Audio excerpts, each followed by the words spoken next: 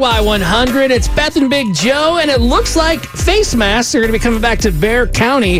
Bexar County Judge Nelson Wolf issued an order yesterday mandating that businesses require customers and employees to wear masks when they're on the premises after the area around that we're at here in San Antonio.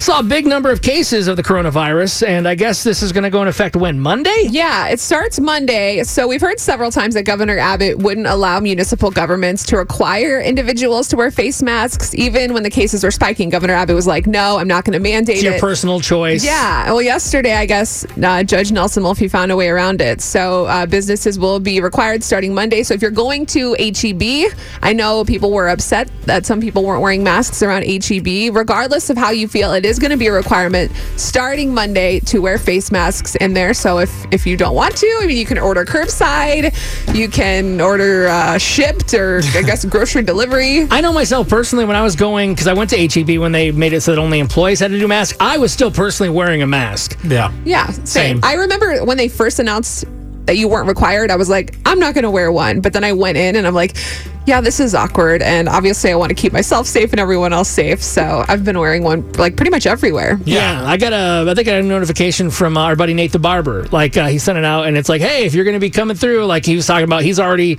enacting it. So I think the good thing is at least that hopefully this won't catch too many businesses off guard. Like they already kind of had to deal with this before. Yeah, but it's actually it's going to be really tough for restaurants. I have a friend who owns a restaurant and she was talking about how it's tough because they're requiring patrons of restaurants, like if you get up and go to the bathroom and stuff, you have to put your mask back on. So it's like all of these really small rules that are very intricate for restaurants that they have to abide by, or else the restaurants or the businesses could get fined. Yeah, like $1,000. And how do they do that? Like, what if somebody spots me going to the bathroom? I forget my mask, not trying to do it on purpose, just do it. And it's like, oh, we're fining Beth's Cafe $1,000.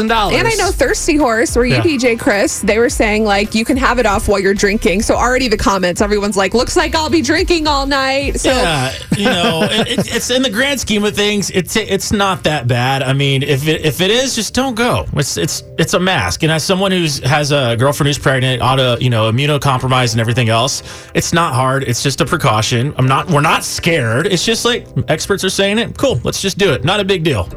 All right, well, hey, that's the latest update. I want to keep you informed here in the Y100 family. Bottom line, if you don't have your face mask in your car or on your person, get it ready to go. Time to get extras. Throw them in the back seat like I do. Yeah, exactly. Beth just gives them out like candy. I gave you one. You did. I was like, hey, Joe, do you need a mask? We're going to the Academy. Here you go.